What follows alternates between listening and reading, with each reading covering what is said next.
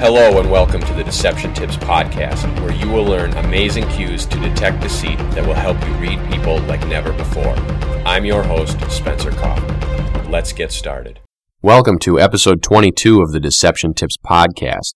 You've been on a great journey so far, listening to these podcasts and learning all of these different signs of deception. Hopefully you're starting to notice these signs in yourself and in other people. You're starting to be more aware of body language and what is going on around you.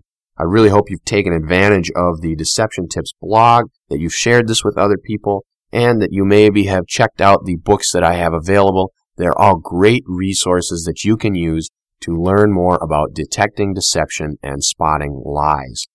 Last time we spoke about a sign of deception that was twofold. It was a combination of strategy, where you can strategize how to get people to slip up, and a combination of behavioral leakage. In addition, it was also a more advanced sign because it had a sign that took the form of micro-expressions. We spoke of how you could suggest answers or suggest possibilities, short possibilities, not long-winded answers as in suggesting stories to people or playing on their story to get them to think that you are believing them more and to build rapport. No, this was more of a guessing quick, short things such as names or certain categories or ideas or events per se, that you could watch their reactions to your answers, and based upon their split-second micro-expressions of surprise, fear on their face, you would know whether or not you guessed the correct answer. Hopefully you have taken into account that card trick example and maybe have even practiced it a little bit or worked out what you're going to say and what you're going to do. It's an excellent trick. If you can master that, you will learn so much about body language because you are constantly watching the person and spotting different signs and different tells. Don't be afraid to get things wrong. In that circumstance, what's the worst that happens? You go through this whole ordeal and then you choose the wrong card. So what? Big deal. No one will remember it. They may remember that cool trick a week from now or 2 months from now or whatever. It's not going to matter. And then when you improve and you do it again, that's when they're really going to remember because you got the card right. So it doesn't matter. That's a great place for you to be wrong. You don't want to be wrong when you're being lied to and you accidentally don't spot the truth or something happens and then now you're going to be out something or someone could get hurt. You want to be wrong in things that don't matter. So that card thing is an excellent way for you to practice reading people, spotting deception, and there's really no risk if you're wrong. Obviously, if you bet money or something, then there would be some risk. But if you're just doing it for fun, let it be fun and use it to help you learn how to spot people's body language and behavioral leakage. Today, we are going to talk about another cool sign of deception. This one is in the most expressive area of the body. Now, it's the most expressive, but it's also the least watched or the least monitored area of the body. And one of the reasons why it's probably the most expressive is because it is the least watched. People know that this area of the body isn't focused upon, so they allow their leakage to flow freely out of that area. They don't attempt to conceal or mask.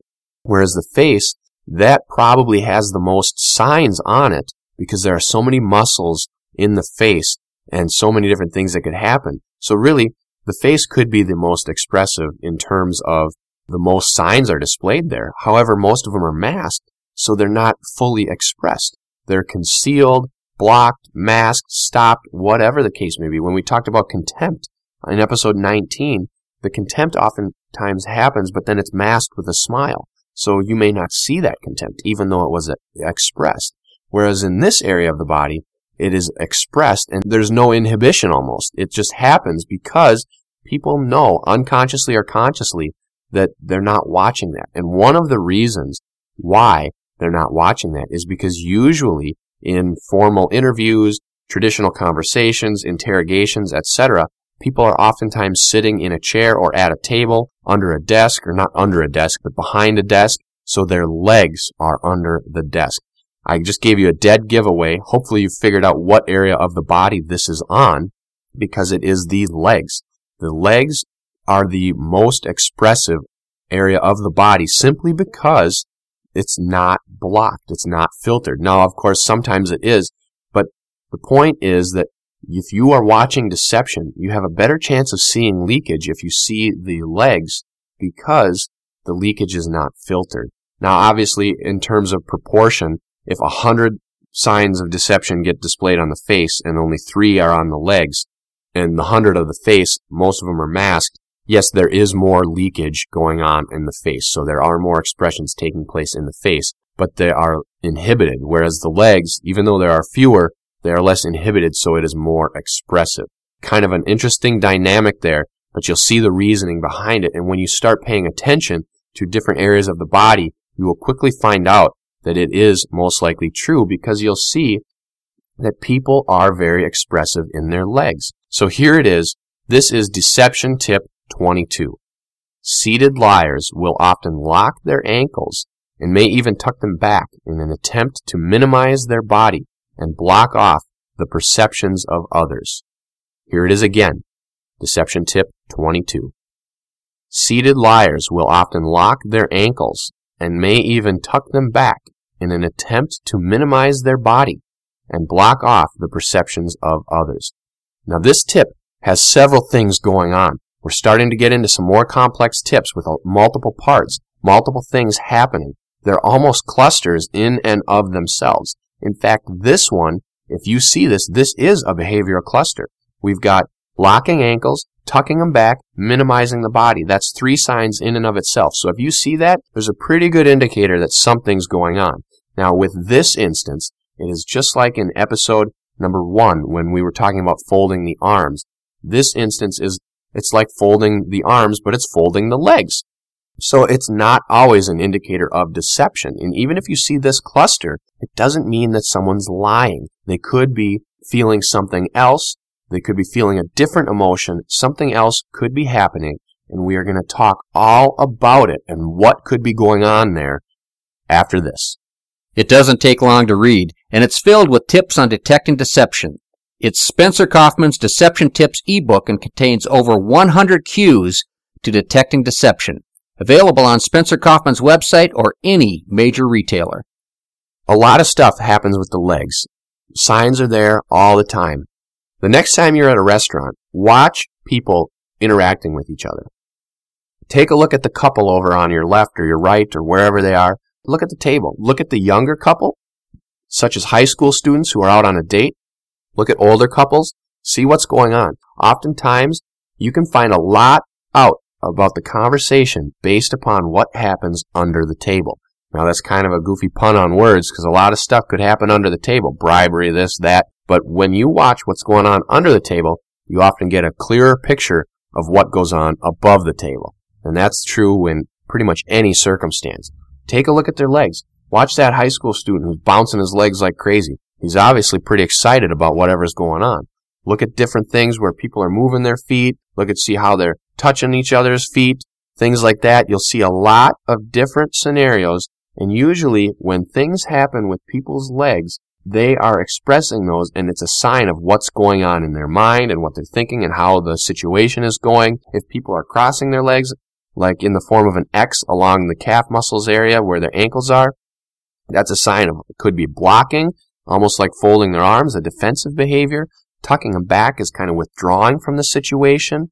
They're blocking off the perceptions. If they tuck them under, they're also minimizing their body, which is blocking the perceptions of others. We talked a lot about all of these things in different clusters of behavior. In episode 7, when we spoke of clusters, we have different things happening in this. Folding arms is a form of taking up less space because when people take up less space, there's less body for people to watch, and thereby they feel like they are less able to see the signs that their body may leak, which makes sense. If I curl up into a ball and I start telling a lie, there's not going to be much for you to work with there. You're not going to be able to see. Whereas if I stand up straight and you can see my entire body and now I start to lie, you've got a lot more areas that you can pick up on different signs of deception. So seated liars, we're going to break this down. Locking their ankles. This could be a sign of either like an anger type of a thing or where they may be trying to express something and they lock their ankles and kind of pull apart with their feet so that there's some pressure there, so that they're kind of releasing some tension or holding back something. And also putting that X is a blocking gesture. They're kind of warding off something. It's a protection. So they may be feeling a little bit of vulnerability. We talked about this in episode 6 when people tend to cover up more private areas of the body with other things. So this could be a form of that. Crossing their legs, they're kind of blocking off anything that's going on there. Now it's important to distinguish. We're not talking about crossing the legs in like the figure 4 position or in the English position where they put one leg over the other, kind of like the back of the knee on top of the knee type of a deal. We're not talking about crossing the upper part of the legs where the thighs are or any of that. We're talking about the lower part, ankles and shins area, where people make that into an X. Now when they put them underneath them or underneath the chair, now they're starting to withdraw from the situation because they're pulling back. That's kind of like leaning back or backing away. That is withdrawing from the situation. They may also start to use some form of distancing language, which we spoke about in episode 18, because if they're backing away or if they're pulling their ankles away or withdrawing, that distancing language could come out because it is another thing of withdrawing. So if you see the leg behavior with X, ankles locked, under the chair, and some distancing language, now you know that they are trying to withdraw or separate from the situation. But if you see that with like arm folding, now it's maybe a defensive behavior. There are different things and different clusters mean different things could be happening. But the legs are a very expressive part of the body. Often you can see when people point their legs toward the exit or like face the doorway, that could mean they want to leave the situation. They're ready to go. When they are pointing their legs towards whomever is talking straight on, now they're engaged. They're facing them. They're kind of squared up. Look at people in footage of prison fights, or look at boxers in the ring or cage fighters, MMA. What are they? They're squaring up with each other. And notice they kind of dance around in a circle around the ring or the cage or whatever. And the instant they start getting square, we call it toe-to-toe, boom, that's when they start throwing punches or fighting. They've squared up. They've locked on target. So in the same way, when people are in conversation, standing at whatever, a little meet and greet, and they're talking to each other, if they're two people and they're facing right on each other, that means their conversation is between those two people. It's locked in. A third person is not welcome there. I mean, they might be welcome, but their body language says, no, it's us. Whereas if they're both standing kind of cocked, almost like at an angle and more open, kind of like a Y, if you will, or a V with their two bodies, then they're opened up to more people joining that conversation. Their legs tell it all, how they're standing, where they're facing. Watch the legs with that, because they're not going to stand square with their legs and have their shoulders be turned all the way to the right or the left. No. Usually, the shoulders, the torso, the legs, everything follows the legs and the hips. Wherever the legs go, the rest of the body goes. The feet do the walking. Everything else follows along. Obviously, the mind dictates where everything goes and what it does. But the point is, watch the legs. You will see a lot of indicators of deception and of the rest of the body. If people are opened up in conversation, their legs will be apart, facing outwards. If they're closed in a conversation, they're locked in. They're square. Similarly, when people are sitting, like let's say a college classroom or a high school classroom, watch the people's legs. Go into any high school classroom or college classroom, see how people are sitting, watch what they're doing. If they're square in the desk facing up to the teacher at the front, they probably want to be there. They're taking in the information. If they're facing toward the exit, they probably want to leave. If they've got their ankles locked or something is going on there, withdrawn from the situation, they could be withholding something. This is a popular withholding gesture. They want to say the truth, but they're locking their ankles and tucking them back as kind of a keeping it in. They're trying to hold what's inside. It's very similar to folding the arms. So pay attention for that sign. And just like with folding the arms, watch for additional signs to see what this leg gesture could be meaning, because there are a variety of different meanings. And fortunately for you, for me, and for everybody else who is watching this sign of deception take place, there always will be more than one sign, and you can use those other signs to take it in a direction. This would be like getting in the car, and then if you see folding the arms, now you're turning this way. If you see something else, you're turning that way. If you see them step back, you're turning that way. So this is the first sign, and then you can take different paths based on what other signs in the cluster you see. So make sure to watch for those clusters. I want to thank you for listening to this week's episode of the Deception Tips Podcast. I encourage you to share it with your friends, subscribe to the feed, check out the Deception Tips blog, and take a look at the books I have available. And as always, tune in next week for a new Deception Tip.